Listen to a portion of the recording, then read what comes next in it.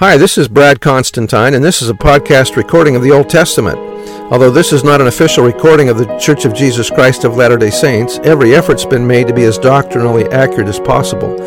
I'll be using for the text the Joseph Smith translation of the Old Testament, along with many commentaries from general authorities of the Church, BYU professors, Bible scholars, and others. This format will be very detailed, and so if you want a deep analysis of the Old Testament, you come to the right place. Thanks for your attendance. Hi, and welcome back to the Old Testament podcast. This is going to be for Joshua chapter 16. This one should be a short one too.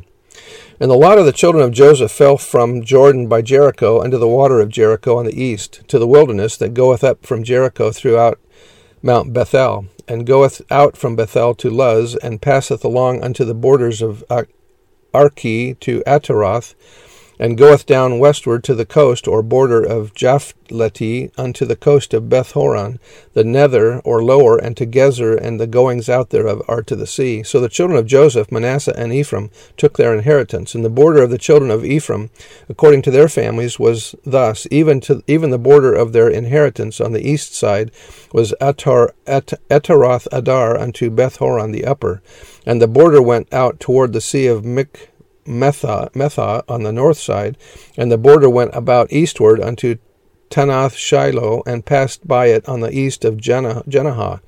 And it went down from Jenahah to Ataroth and to Narath, and came to Jericho, and went out at Jordan. The border went out from Tapua westward unto the river Kanah, and the goings out thereof were at the sea. This is the inheritance of the tribe of the children of Ephraim by their families. And the separate cities for the children of Ephraim were among the inheritance of the children of Manasseh, all the cities with their villages.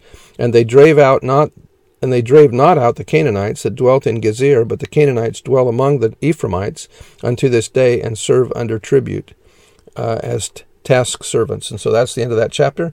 I told you you'd be getting out of class early. Anyway, see you next time. Bye.